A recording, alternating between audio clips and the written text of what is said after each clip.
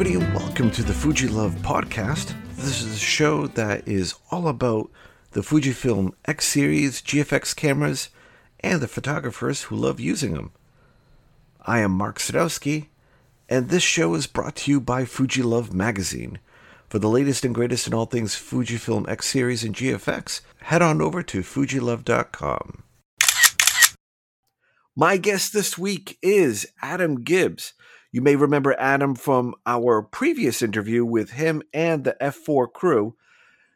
Adam, you have had a very interesting year. At the start of the year, you had the F4 road trip, which was a tremendous hit. No complaints whatsoever. We don't need to review that footage anymore. Nobody needs to check on that.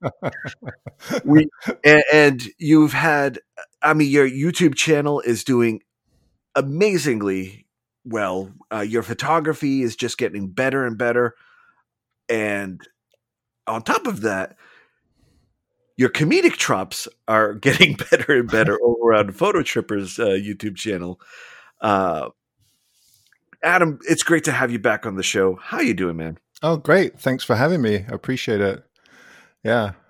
Actually, Photo Tripper, Gavin and I haven't done very much lately. He's got a girlfriend now, so, that's kind of kept him occupied. And you've been in Iceland. Yes. Well, that was the choice I had. So Gavin asked if I wanted to go to the Rockies and meet up with Brent. And I was planning on going, but there was a possibility that Iceland was opening up to Canada.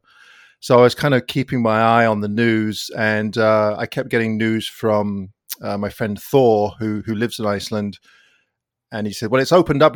But then I'd go to the government site, and it wouldn't officially say that they were open to Canada. So I kept waiting, and sure enough, they opened up. So then it was only about a week or so before or after they opened up that I got my plane ticket and decided to fly over.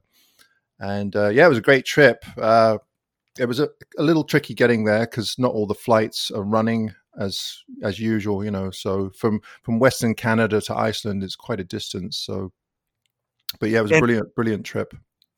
And for those of you that are interested in seeing it, head on over to Adam's YouTube channel, and the most recent set of photos and episodes are up there. Do you have any more episodes that are coming out? I have one more coming out this weekend. Last weekend, I decided to get out my old 4x5 camera, which I haven't taken images with for I don't know how many years, probably 15 years.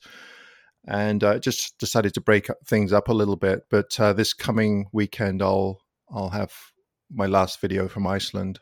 So yeah, it's right.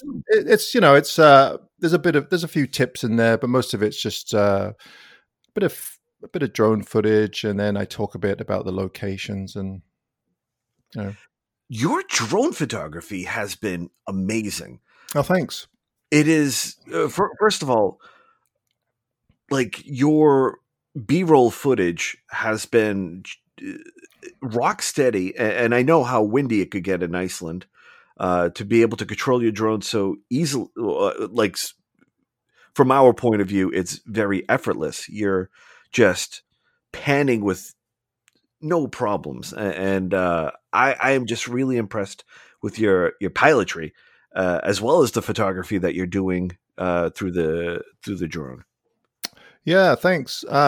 It's the new drones are just amazing. It's amazing how much wind you can actually fly them in.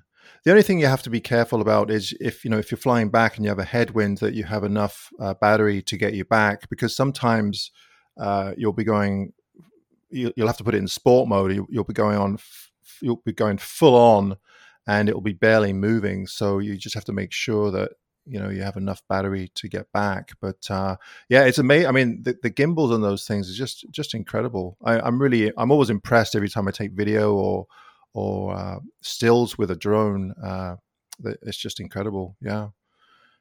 I have a DJI Spark, and it is just I am as reckless as that thing. It does not do well for me. Well, I don't do well for it. I think the problem with the Spark is that that's the smallest one, right? Or one of the Yeah. small. I think the problem with the Spark is it's just so light, and it doesn't have any weight behind it. It's kind of like setting up a lightweight tripod in heavy wind.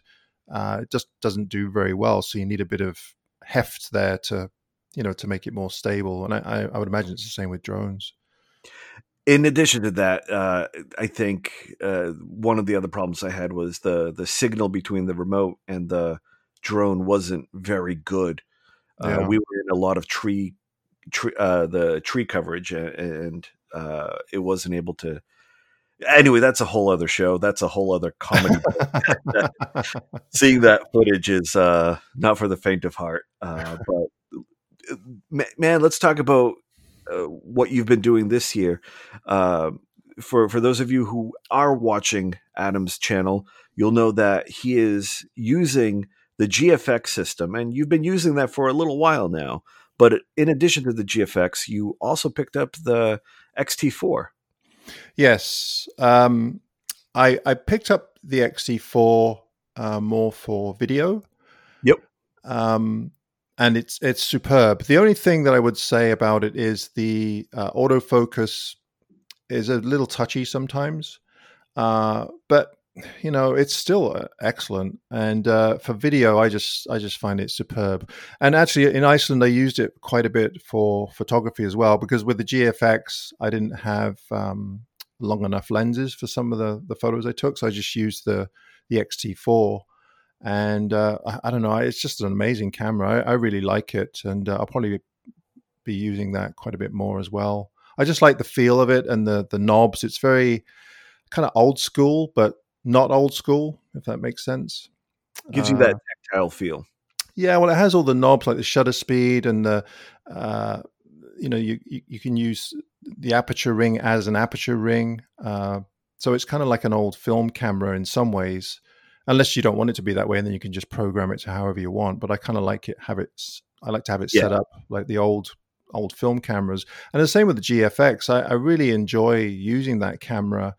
Like I've been a Nikon user for most of my career, and Nikon cameras are great, but I just enjoy using the Fuji more. It's not any better, really. It's just I just like using it, It's a better, for you, it's a better experience. Yeah, I think so. Well, plus I got the GFX; it was given to me, so that helped quite a bit. It's funny when you had mentioned that. I don't know what it was. I think it was either another podcast or another video that you were doing. I'm like, oh my god, somebody gave him a GFX. That's a super.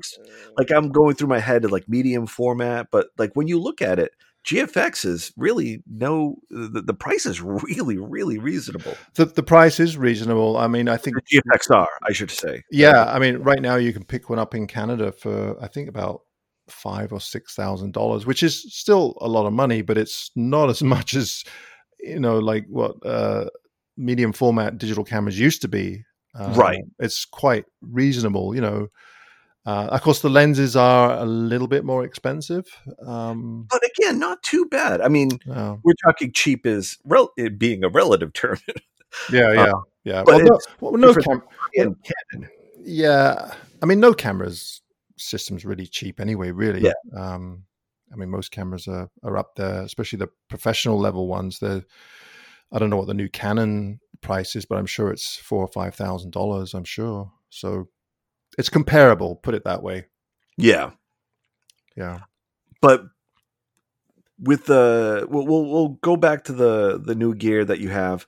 Let's rewind back to your beginnings in photography. It was great talking to you about the road trips, the channel, and everything. But what was your first spark for photography? Where did that love for photography come from?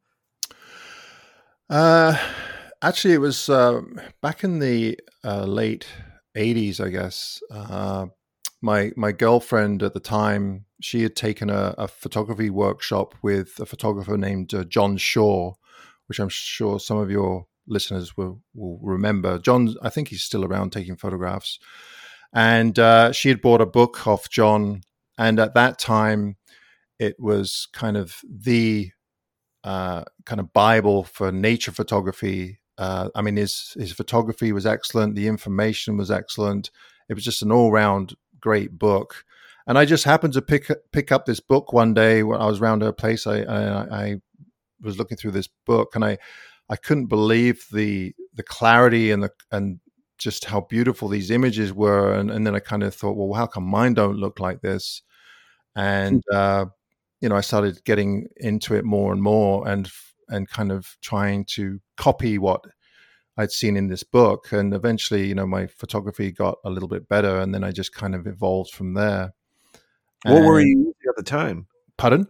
What were you using at the time? My very first decent camera was a Nikon FM2, which is a fully manual camera. Yeah. It was a great little camera. And I used that for my climbing trips, because I was heavily into rock climbing. I climbed for quite a few years, and I just did that full time. And it got to the point where I kind of had to figure out, well, what am I going to do for a living? Because I can't just bum around climbing all the time. So I decided to. Were you in by this time? Were you in Canada, or were you still living in the UK? No, I've lived in Canada since 1979. So I've been here since I was about 14. I moved over with my parents. So I've lived in Canada for a long time. I just happen to kind of keep my accent a little bit, but I'm pretty much a Canadian, But at this time, you were living in, I think it was Ontario, right? Yeah, I lived in a suburb of Toronto called Burlington, and I used to climb on the Niagara Escarpment, actually. So Niagara Falls, that whole escarpment goes all the way up to Tobermory. So the escarpment comes up and down for about 300 kilometers. So there's climbing areas all over the place. Yeah. It's all limestone. And I used to climb on the limestone cliffs in Ontario.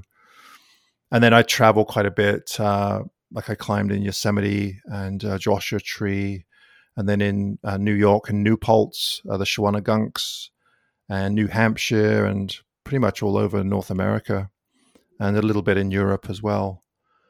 And all the time you were just bringing out the camera in between climbs and I just take photographs of my climbing adventures. I mean, none of them were any good. If I look at the slides now, they're pretty poor. The fact that you still have this slide is pretty amazing. Well, it's funny. I remember the first time I went to Yosemite, I think it was in '84, and it was a couple of years before Ansel Adams had died. And I remember going to the Ansel Adams gallery, and I saw an original print by Ansel there. It was, I think it was about 16 by 20 or 20 by 24. And it was one of his more famous images. It was overlooking the whole of Yosemite Valley. And I remember looking at the price tag, and at that time they wanted $6,000 for it. And I thought, wow, that's a lot of money. But now I'm thinking, man, I wish I had $6,000, because I don't know what that would be worth now, but way more than $6,000. It was an original print by Ansel. And we're talking about $6,000 in '84 money. That translates to what, $2.8 million? Yeah, but the funny thing was, I wasn't really much of a photographer, but I remember looking at that image, and it really was striking. And I thought, wow, that's just incredible. And of course, I went out and tried to duplicate it, with my little 35 millimeter Nikon camera. But yeah, it was. It's funny how I remember that, because I wasn't really into photography at all, but I do remember looking at that print. So, yeah. So what was so how did you get into doing photography professionally? Like, what was that transition that allowed you from going to just part-time hobbyist to doing it for a living? Well, I was at a bit of I kind of got out of climbing, and I didn't really have a profession or anything. So I decided to go back to school. I went to college, and at that time, the community college was offering a 2-year photography program, and so I signed up for that. And my intention was to get into studio photography and photograph product and stuff like that. And it was funny, during the program, we actually had a 2-week stint where you go and spend 2 weeks with, whoever your sponsor is. So I decided to spend 2 weeks with a studio in Vancouver, and I absolutely hated it. And that's where I kind of decided that I didn't want to do studio photography, but then I was kind of at a loss. Well, what am I going to do with this photography gig? And at the time, I didn't have any money, but we lived close to a botanical gardens, the University of British Columbia. They have a botanical gardens. We lived out that way. So I used to spend all my free time photographing at the botanical gardens. And it's funny because I used to sneak in because I couldn't afford to pay the admission fee. So I jumped the fence with my camera, And so after the program, I had quite a body of work of botanical plants and stuff like that. So I just started sending off those images to gardening magazines. And I didn't have an awful lot of luck, except for one local magazine in Vancouver called Gardens West. They were a small company, and they started using my photographs. And then as the year went on, they used more and more, to the point where I was their primary photographer. And I worked with them for 20 years.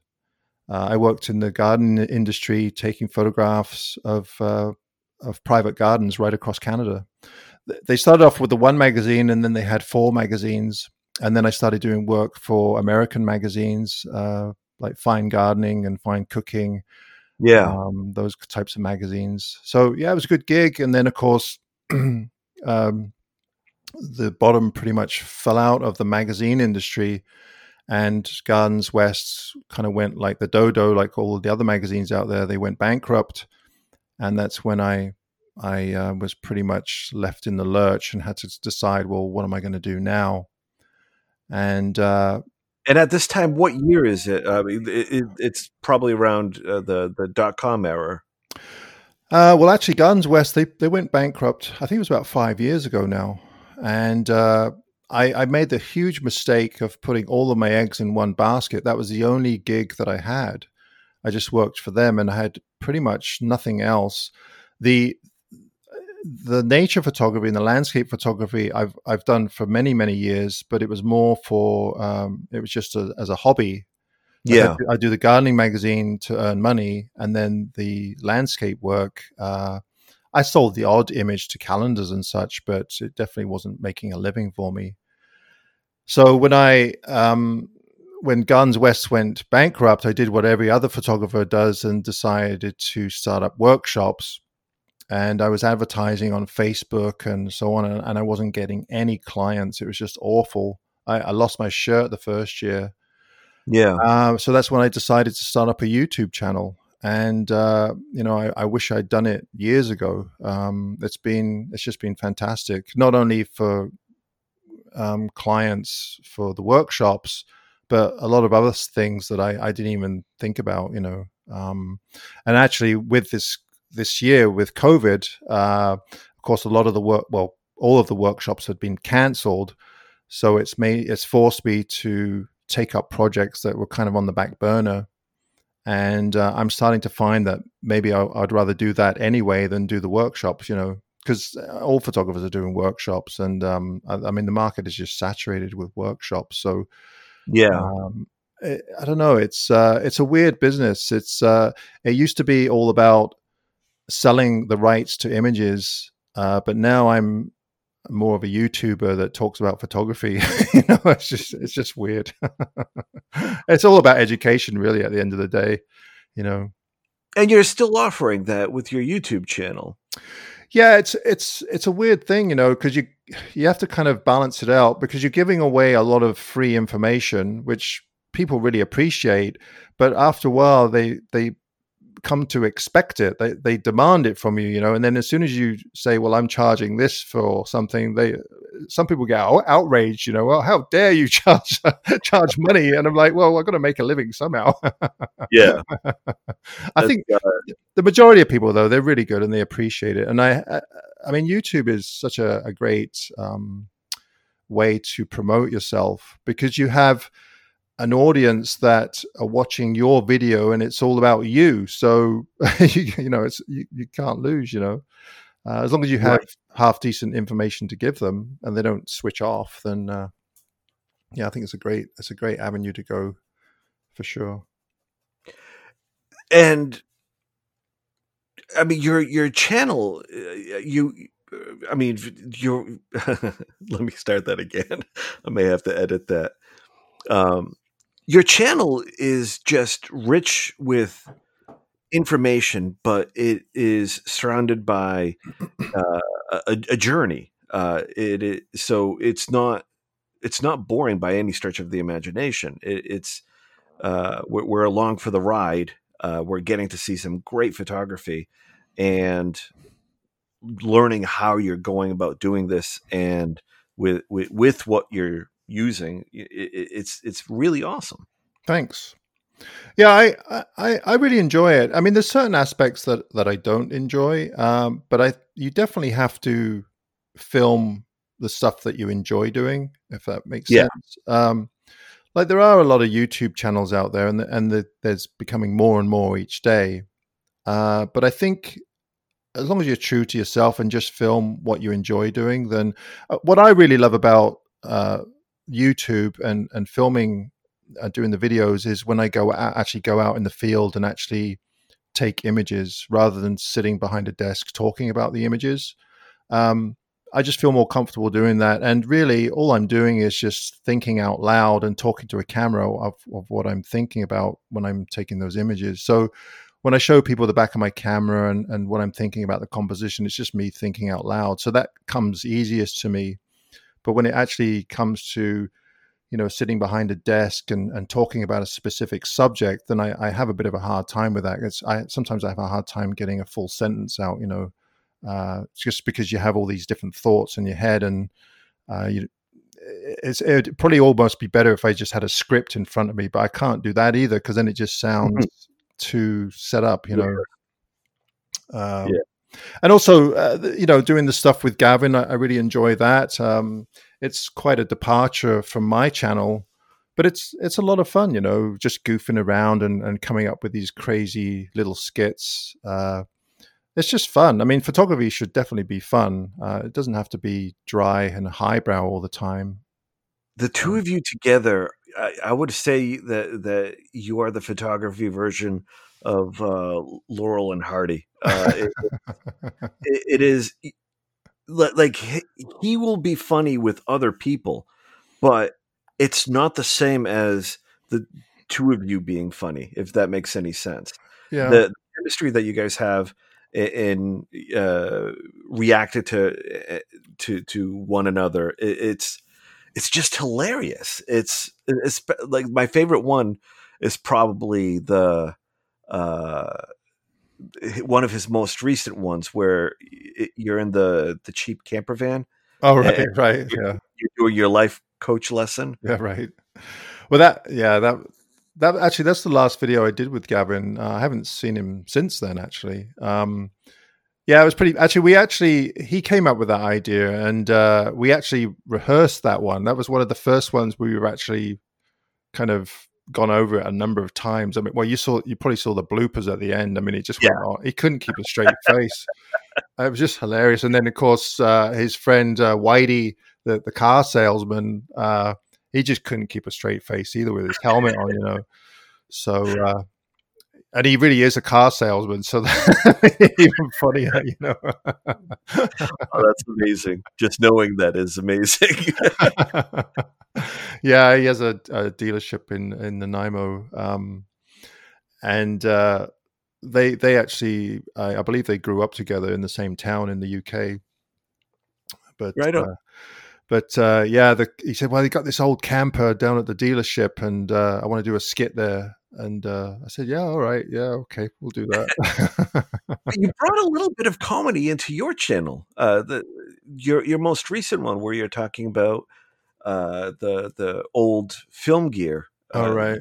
started it with a little bit of a skit, and your partner Karen has Yeah. played a more prominent role in this. It was just a last minute idea.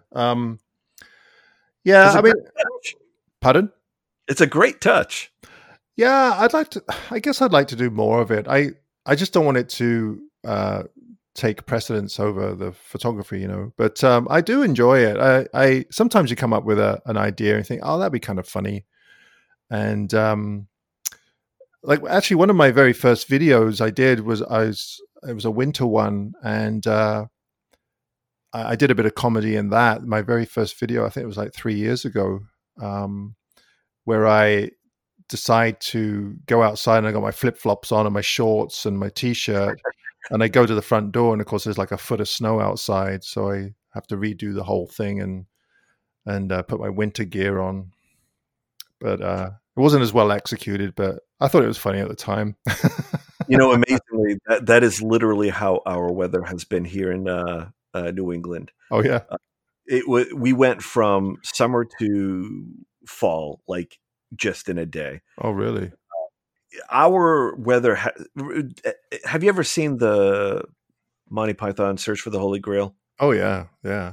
It was that one little cartoon scene where it's going through the seasons, and it's just happening one right after the other, right after the Oh, other. that's right. And then the snow all falls on him and kills him. I think. Yeah, that's literally what we're going through right now. It just all like yesterday was just humid and hot, and then all of a sudden it's like, oh, well, okay, it's fall now. Better put Yeah. away the shorts. Oh yeah. But yeah. So I mean I mean, yay, apocalypse. um, your Fuji gear. I wanted to kind of touch on that, and how has using the Fuji gear compared to the Nikon gear? Um, what has that been like? What has that transition been like? And what have you seen in your photography that has either improved things to the point where you're currently still using it and buying more into the system? Like I wanted to hear your thoughts on that transition from Nikon to the Fuji system. Well, at first I was a little apprehensive actually because the one thing that I really love about the Nikon system, especially the DSLRs, is the viewfinder. Believe it or not, I've never been a huge fan of the mirrorless cameras because of the EV, the viewfinder. Yeah, Um, and as far as doing compositions on the back of the camera, I rarely do because part of the problem is where I need reading glasses, so yep, it's just a pain in the butt because every time I'd want to use the rear LCD panel, I'd have to keep putting glasses on. So I just use the viewfinder, and the viewfinder in the Nikon I find to be much nicer to look through than any of the mirrorless cameras. Doesn't matter what brand it is. yeah, But I'm used to it now. I mean, it's taken a little bit of getting used to. I still prefer the DSLR, looking through the DSLRs. But the problem with the Nikon is that I mean, the D850, which is the system I have, I mean, it's an amazing camera. I don't think it matters what system you buy these days; they're all fantastic cameras. Sony's, Nikon's, Fuji's. I think the big selling point for people should be just usability and how much they enjoy using them. Like the Sonys, I just find just a little bit fiddly, and the menus just I can't make sense of them, to be honest with you. yeah. But as far as image quality goes and all that stuff, they're fantastic. The Nikons are a bit more old school, especially the DSLRs. But it's a brick, the D850 is not a lightweight camera. And like I said earlier, the Fuji, I mean, first of all, I got the Fuji given to me. So I'm not going to say no to that. So I started using it because it's a medium format, and I just started enjoying using it way more. And lately, I've just been using the GFX just because I like the feel of it, and I really like the location of the knobs and the menu. I just really enjoy everything about it. That's pretty much the main reason. As far as image quality goes, I really can't see a huge difference other than the Fuji might have a bit more dynamic range because, obviously the sensor is twice as big. So there's got to be some differences there. But that's pretty much it. I am actually Fuji. I got in touch with them this past week, Fuji Canada, and I'm trying to get them to send me out a GFX 100 to try out. I'd just be curious to see what that's like because that's a totally different beast. Everything's different about that camera, so it'd be interesting to see the differences.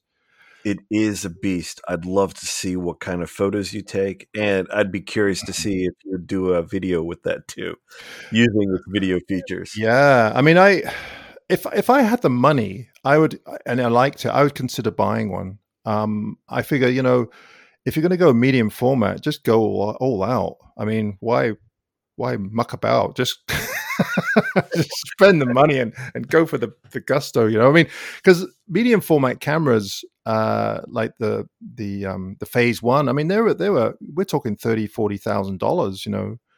And so the Fuji GFX here in Canada, the 100 I think is about $13,000, which is a heck of a lot of money.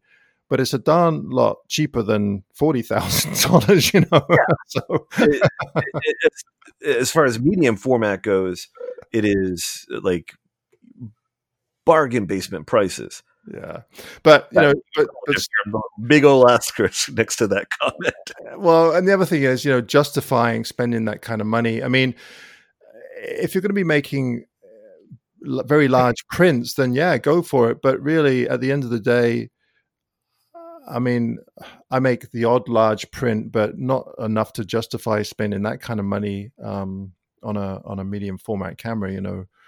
Yeah. But it'll be interesting to see. They said they would send one out to me, so hopefully, and we can try it out. Yeah, that would be awesome. I would love to see what you could do with that. I mean, seeing what you're doing with the GFX 50R. I mean, yeah. With the only thing with the GFX, because it's medium format, of course, you have to be a bit more careful with depth of field because it's a larger format. Yeah. You don't have quite the same depth. But you can still, if it's really critical that you get everything sharp in one, then you can always just focus stack, if you have to. So it's not a huge deal breaker. I remember years ago, I used to use a Pentax 6x7, and that was difficult. I found that really difficult to use to get the depth that I wanted. It was always a compromise because it's even larger than 645 format, which the Fuji isn't. It's actually smaller than that. So you'd have 645 medium format, then 6x7, and then 4x5. And of course, with 4x5, you could use your front and rear standard and tilt them so you could adjust your depth of field. Sorry, not the depth of field. You can adjust your plane of focus. But on the 6x7, it was just a fixed lens, so you couldn't. So depth of field was a bit of a problem. So with the Fuji, it can be a little bit of a problem sometimes, but it's not that noticeable, really, to be honest with you. I mean, most of the stuff I post on my videos, you're not going to even see if the depth of field is off a little bit, Yeah. Yeah. And with your channel, you've traveled to Iceland. You've been back in Scotland with Gavin in a few of the videos, and also your trip to China. Yes. Is there a place that you would love to visit that you haven't visited yet? Oh, there is one area that there's a photographer named Alex Nail, He's a Yep. British photographer. He's been posting videos from an area called Drakensberg, which is in South Africa, Hmm. and it looks amazing. And I wouldn't mind going there. It just looks otherworldly. Massive cliffs in the mountains and lots of fog, and it just looks like a neat location. And I know he's been there several times, and each time he seems to come away with some really great images. So yeah, I wouldn't mind checking that place out. I've never been to South Africa, so some areas look quite beautiful. So Yeah. that would be one area. Greenland was top of my list, and we went last year, and it was absolutely amazing. I'd go back there in a heartbeat. I mean, actually, we were supposed to be there this year, but of course we can't. So Right. hopefully next year we'll be going back there. No. It's just amazing. It's very much wilderness there for sure. Yeah. Amazing. Man, a name like Nail, that's a hell of a stage name. I think it's Alex. Yeah, Alex Nally, Nail. Nail. Sorry, Alex. I don't know how to pronounce his name. If your last name isn't Nail, it should be. Is there, in addition to the nature, the what? I'm sorry, not nature. The landscape photography. Is there any other kind of photography that you've always wanted to give it a try? Uh, with COVID limiting a lot of the travel, is there something else that's always been on your mind to photograph? Any different style? Not really. No. No. I really enjoy I, I just enjoy wandering around the woods and just photographing whatever strikes my fancy. I don't usually plan any of my trips. I just go out there and see what's available. And I mean, even with Iceland, this recent trip, and actually, my friend Alistair Ben and I talked about it a little bit. We tend to kind of have the same mindset. We more or less just go out without any kind of planned list of things we want to photograph, because you're just setting yourself up for disappointment. So, Yeah. I just find it so much easier to just go out and without any expectations. And then if you do find something and you do get a great photograph, then, it's a plus for you. But if you don't get anything, then there's no big disappointment. Now, obviously, if you're going to be traveling to a location that's far away and you're spending all kinds of money, then yeah, you might want to kind of look into what there is to photograph. But most of my local trips, I don't usually plan anything or have expectations. So I wouldn't mind doing a bit more garden photography. I haven't done it for a couple of years now, so I wouldn't mind doing some more of that. But of course, I don't have the same access that I did to all of the gardens that I had before, so they'd have to be public gardens, and public gardens aren't quite the same as private gardens. So, but yeah, no, not really. I've done a little bit of wildlife. I photograph wildlife when I have the opportunity to. Like if there's a bear sitting in front of me and I can get my camera out, then I'll definitely take photographs of it.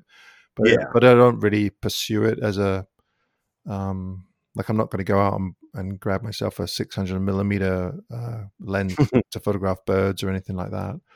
Right on. Yeah, but I mean, actually, my partner Karen and I, we've been on a few trips where we've gone to photograph bears. We went on one several years ago up to Katmai, and we spent a week up in Katmai National Park photographing bears. And then locally here, you can catch a boat from Vancouver Island to the mainland from Campbell River. And there's a few inlets up there that have grizzlies, so you can go and photograph the grizzlies. But they tend to be very expensive trips. Usually, Yeah. $300 or $400 a day, which is pretty pricey, But yeah, no, I just enjoy just photographing the things that I've been photographing. Mostly forests and waterfalls. And with so one of the things I also wanted to kind of get your thoughts on when you're with the other photographers, your colleagues will be very they will emphasize composition. You are the only one that really kind of changes that and searches for light instead, or focusing on light. Right. Well, on the island here, we don't often get fantastic light. We really don't. Even on the West Coast, like we call it the West Coast, but it isn't really the West Coast. It's actually faces more like Southwest. So this time of year, a sunset is way north of what you're looking at. So say I go to the ocean to photograph a sunset, you won't get the sun in the image because it's way over to your right in the trees. And we don't often get good light because the bad weather starts moving in. There's always clouds out in the west. And on the island here, most of the landscapes that I go to are either trees or in the winter waterfalls.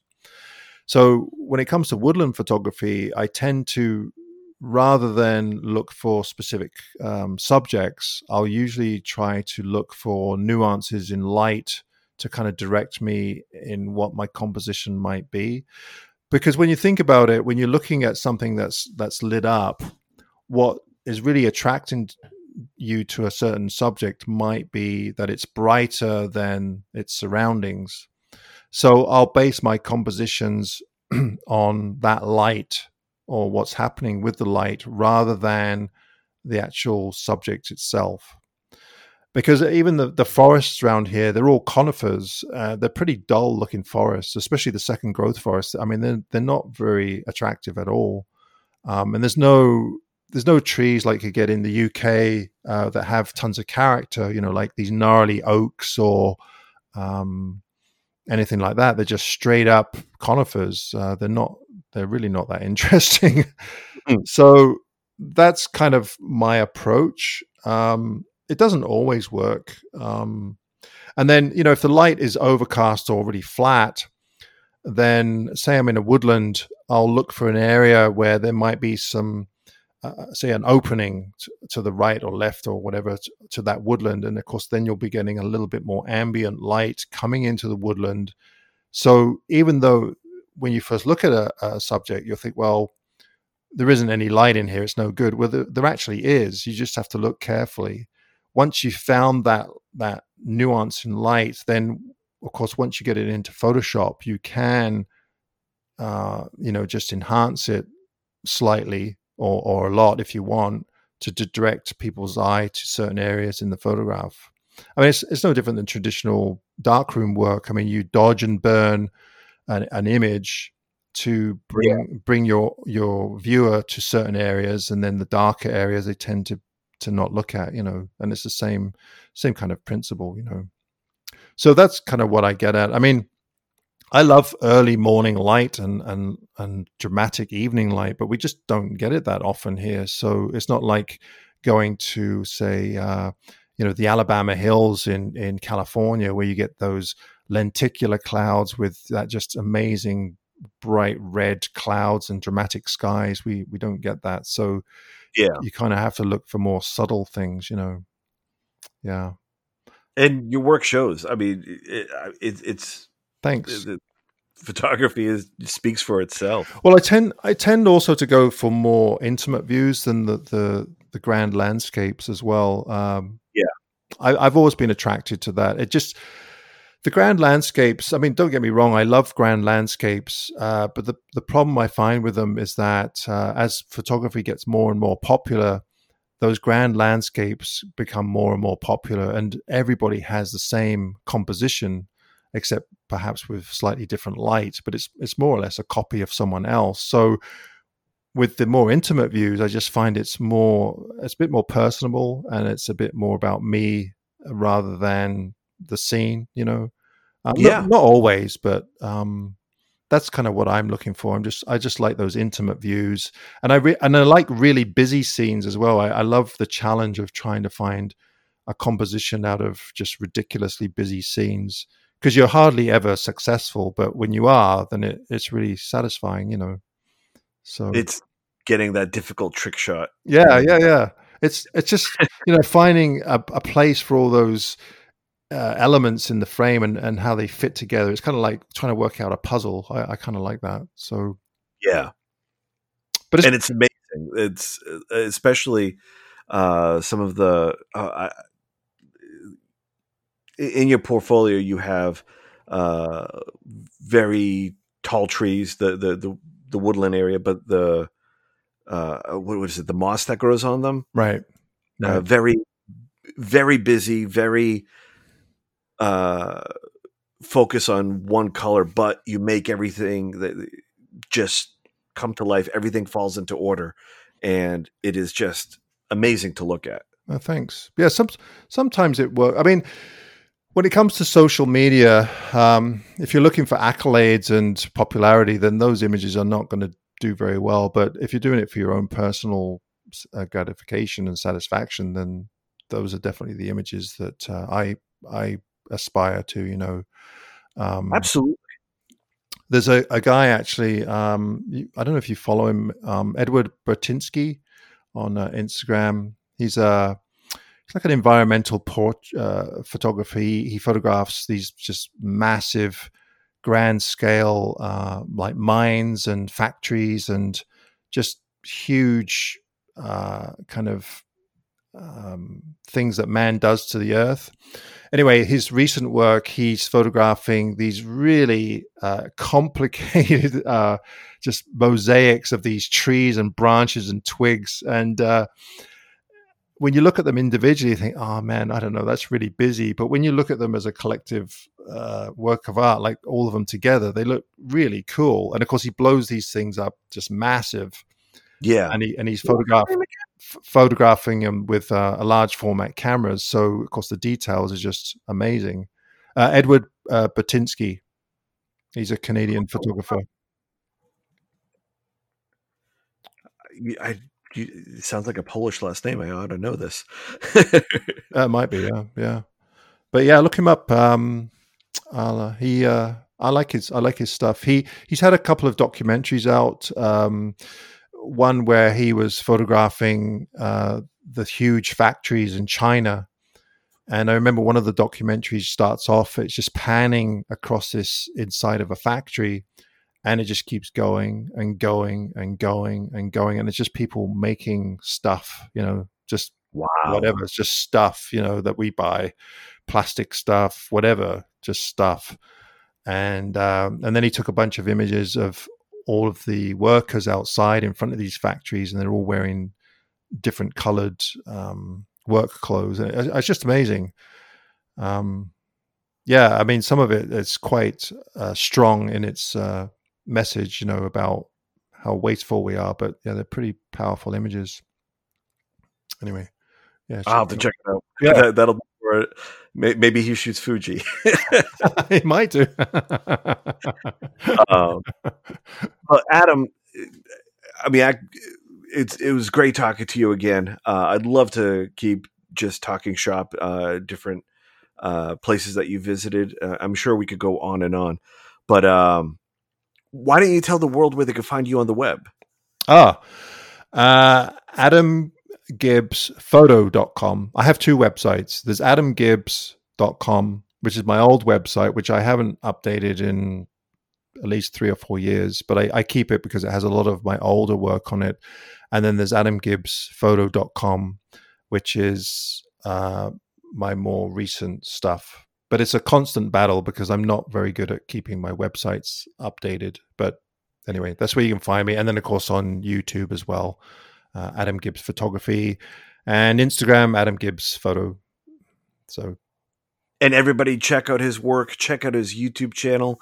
It is amazing photography and very entertaining too.